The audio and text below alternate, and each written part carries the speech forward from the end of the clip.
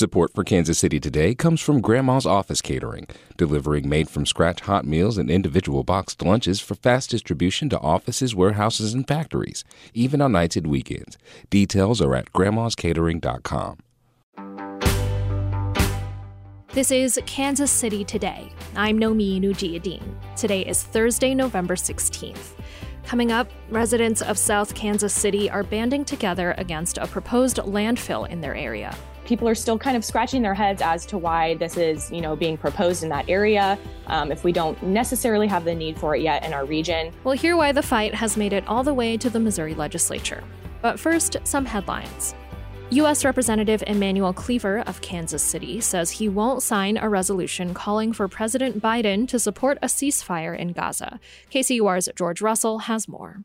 Speaking with KCUR's Up to Date, Cleaver said the Ceasefire Now resolution still depends on Israel and Hamas to independently agree to halt military actions. Cleaver said he's not confident the legislation, which is co-sponsored by fellow Missouri Democrat Cori Bush, will lead to any concrete results. You can't vote a ceasefire into existence. You can't just sign your name on thing and say, I'm in favor of ceasefire, and it happens. Local activist groups like Al-Hadaf and KC Tenants have been urging Cleaver to sign the resolution and staged a sit-in at his Kansas City office last week. The groups say that pressure from U.S. political leaders is essential to de-escalating the violence. The Kansas City Fire Department has serious concerns about a plan to reduce the city's 911 call wait times. Here's KCUR's Sam Zeff. Last month, the wait time when someone called the Kansas City police with an emergency was 34 seconds. That's 10 times longer than most police and fire departments in the metro. The Mid-America Regional Council just approved a contract to add an auto attendant. For example, callers would press 1 for police and 2 for fire. But in a memo obtained by KCUR, the fire department says an auto attendant system would send 31,000 additional calls a year to fire dispatchers. The memo says the department would have to expand its communications center, add a dozen new employees, all at a cost of $3.6 million. A spokesman for Mayor Lucas says he's evaluating the plan. The Kansas Board of Education is once again supporting a bill to let school districts attach cameras to school buses to help catch drivers who illegally pass a stopped bus. The cameras would capture photos of license plates, and then tickets would be mailed to owners of vehicles that commit the violation. Deputy Education Commissioner Craig Newenswander says a driver passing a stopped school bus killed an Abilene girl in 2020. When we first started introducing the bill and discussing it, there had not been a death because of a vehicle running a stop arm. We can't say that anymore. Under current Kansas law, a police officer has to witness a driver passing a bus to write a ticket for the offense. A similar bill was introduced in the state legislature last year, but did not make it out of committee. We'll be back after this.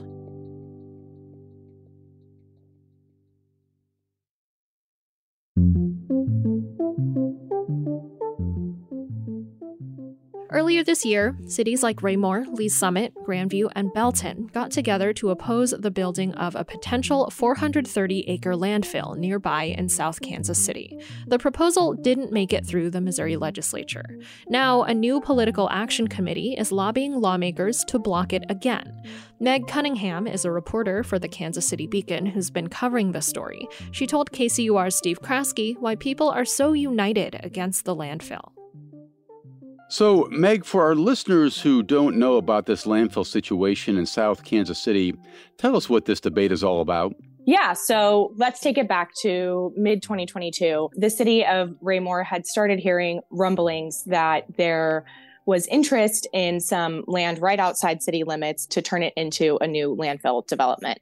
And so they kind of started asking questions, asking around. People hadn't really heard about it. And so it kind of went throughout the year. People were still trying to find out more information. But once the legislative session started in 2023, it became apparent to some of those folks that there was actually a little bit more information floating around that they just hadn't been kind of clued into, was their feeling. So there was, a team of lobbyists in the Capitol working to help get this landfill kind of across the finish line in their own way. And that's kind of where we've left things now. So why is there a landfill being proposed here in South Kansas City in the first place, Meg? Well, that's a good question. I think that's a question that a lot of folks in South Kansas City are also asking. As a result of this debate, Kansas City kind of commissioned a needs study to see when will we actually need another landfill in our region? And that result was, not till 2037. Right now, our region's landfills are at about 67% capacity, according to that study, which came out about this time last month. People are still kind of scratching their heads as to why this is, being proposed in that area. If we don't necessarily have the need for it yet in our region. So, there's still no clear answer as to why exactly this is being proposed. But the feeling from the folks in South Kansas City and Raymore, those parts of Lee Summit that are, kind of right on the edge of this is, that this is just a profiting opportunity, really. So what's at the core of why people don't want this landfill? I mean, it obviously doesn't smell great. It's not good for your health. I get all that. But they have other reasons for this too, right? Yeah. If you've driven around in that area the last couple of months, it's subdivisions popping up left and right. And so there's been a lot of new development. There's an elementary school not too far from right there, a church, right across the street. And so people feel like, it's kind of an unfair use of the land when there's so much, development kind of sprawling out into those more rural areas of South Kansas City. And they don't want to jeopardize that growth in their communities with a landfill kind of smack dab in the middle of these, three cities that are sitting right there. So the exact location is where, Meg? So if you're going down 150 toward Grandview, you're right on the border of Lee Summit, and then Raymore's on the other side. And technically you're in Kansas City city limits. So driving down Highway 150 in Lee Summit, and then you hit Horridge Road, and it kind of shoots off toward Raymore, and it's about 430 acres, and it's parceled out to a ton of different folks. But I know there is one family that owns a good amount of that land, and I think that's kind of why this site potentially was proposed, because it would just be kind of buying from one trust or something like that, as opposed to maybe trying to parcel together tons of different pieces of land. In this situation, there is quite a bit of land that appears to belong to, one family. Well, there's a big grassroots push to oppose this landfill. Talk about what that looks like and how they're using Facebook to make the push here. Once people started hearing about this, they kind of took to Facebook and made a big Facebook group, and people, were sharing information. Like I mentioned earlier, they felt that it was really hard for them to figure out what actually was going on. And so this was kind of a method for them to post what they were hearing, spread the word, and, try and organize to stop this landfill. And the Facebook group has almost 4,500 people in it. And as a result, people have turned and started fundraising to try and bring that effort to the legislature to try and get the landfill stopped there. I was going to say residents are raising money, and they're creating a political action committee now to help their efforts. So what's this money going to be used for? That money is used for hiring lobbyists. And it's not something that you necessarily hear too often. But yeah, they've had a couple of really successful fundraisers through the fall. And their goal with doing that was to be able to hire a team of lobbyists so that they could kind of take their hands off of the hard work in Jefferson City and let those lobbyists kind of fight their fight a little bit, since they're obviously trained to do so. They brought on a lobbying firm run by the former Missouri Speaker of the House, and are working with them this year to try and have a little bit more of that kind of insider power that it can take in the Capitol sometimes to block a bill or get another bill passed. So you've spoken with some lobbyists and politicians in Jeff City about this proposed landfill. What are they hearing from folks who live near the potential site? Yeah, so, the members of the legislature that I've spoken with so far, obviously, these are their communities, but they're also, representing their constituents and their concerns about this. So they want to get this landfill stopped just as much as the next person, right? So they have introduced legislation in 2023. There were a couple different versions of bills that, would basically extend the radius needed for approval from other municipalities. So it's kind of in this sweet spot right now because this proposed site is in Kansas City, but there's other cities nearby that are larger or out further than half a mile, which is currently how the statute is written. So, they want to change the statute. So you have to get approval from municipalities that are a mile out. So that would include, Raymore, Lee Summit, Belton, Grandview when considering this landfill. So basically bringing those other municipalities into the fold so they can kind of weigh in on whether or not they want this, not in their city limits, but right next door.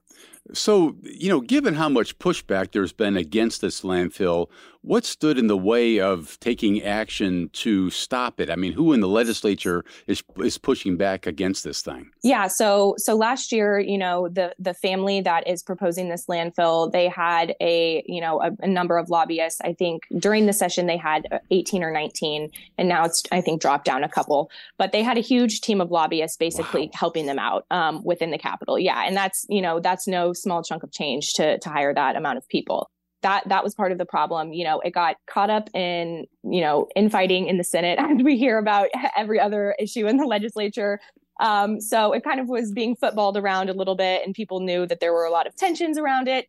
So it was one of those things that, lawmakers were kind of able to filibuster, and everyone could kind of have their say on this issue, whether or not it was related to their district or not, right? There was some filibustering, and eventually, Senator Rick Bratton of Harrisonville and some other, area members were able to kind of cut a deal with Senate leadership and say, okay, I'm going to step down from my filibuster in response, but this needs to be a bill that we see really early in the session next year on the floor. And that's the promise that they had. So they're really crossing their fingers that that's going to get kept once the session starts in a few months. I mean, Meg, this is a pretty amazing legislative story now. And I guess lawmakers, have a plan in place for 2024 to prevent this all from happening, right? I mean, tell us about that. What are some of the pieces to this puzzle? Yeah, I think they're hoping that, they can get those bills through committee really early in the session. Not a ton of big changes to that legislation. And they're really crossing their fingers that since everyone has a better understanding of this issue, heading into the session, that they'll be able to get their bills passed. I think one of the things that they ran into last year was, they had to kind of educate the entire conference on why this was a problem, or so they say. And so that took a little bit of extra legwork in the session. And, as we know, bills don't typically pass the first year they're introduced. So this is kind of a typical legislative, finagling that we're seeing right now, where we're kind of trying to watch more lawmakers whip people into supporting this. So they're hoping with early introduction of the bill, getting it through committee, getting it on the Senate floor early before people can really start fighting and getting, riled up about other issues, that maybe it will be a kind of seamless passage and they can, take this one back home to their districts. But, we can't speak too soon on that, as you know. And I guess the other factor here is that from a legislative standpoint, for lawmakers who aren't directly located nearby this proposed landfill, that something like this could happen in their communities, right? So there is broad interest in maybe stopping something like this from occurring. Mm-hmm. Yeah, exactly. Representative Mike Hafner, he's a House member from Pleasant Hill, that was his exact concern that he conveyed to me. So he's, introducing a bill to specifically update the state statute with the half-mile radius notification thing that we talked about earlier. But he's also talking with the Department of Natural Resources and other, waste industry experts on, okay, what else needs to be updated in this system? He said, I really don't want to see this happen to another community in Missouri. So he's, worried about that and introducing a couple different pieces of legislation on that front to make sure that the processes within the Department of Natural Resources are up to date, because a lot of these statutes, haven't been looked at in a couple of decades. Just a final point. How do you see this playing out? That's such a great question. I think, if it can make it onto the floor early, I think I could see relatively unanimous agreement on this. It passed the House, with flying colors last year. And, everything lives or dies in the Senate, right? So it'll just be a matter of how the Senate perceives this year. But if they can get it onto the floor early, I think it does have a pretty good chance of passing. That was Meg Cunningham of the Kansas City Beacon and KCUR's Steve Kraske. You can read Meg's story on the South Kansas City landfill at kcur.org or at kcbeacon.org. This is Kansas City Today. I'm Nomi Nujiadeen. This podcast is produced by Byron Love, Anna Schmidt, and KCUR Studios, and edited by Lisa Rodriguez and Gabe Rosenberg.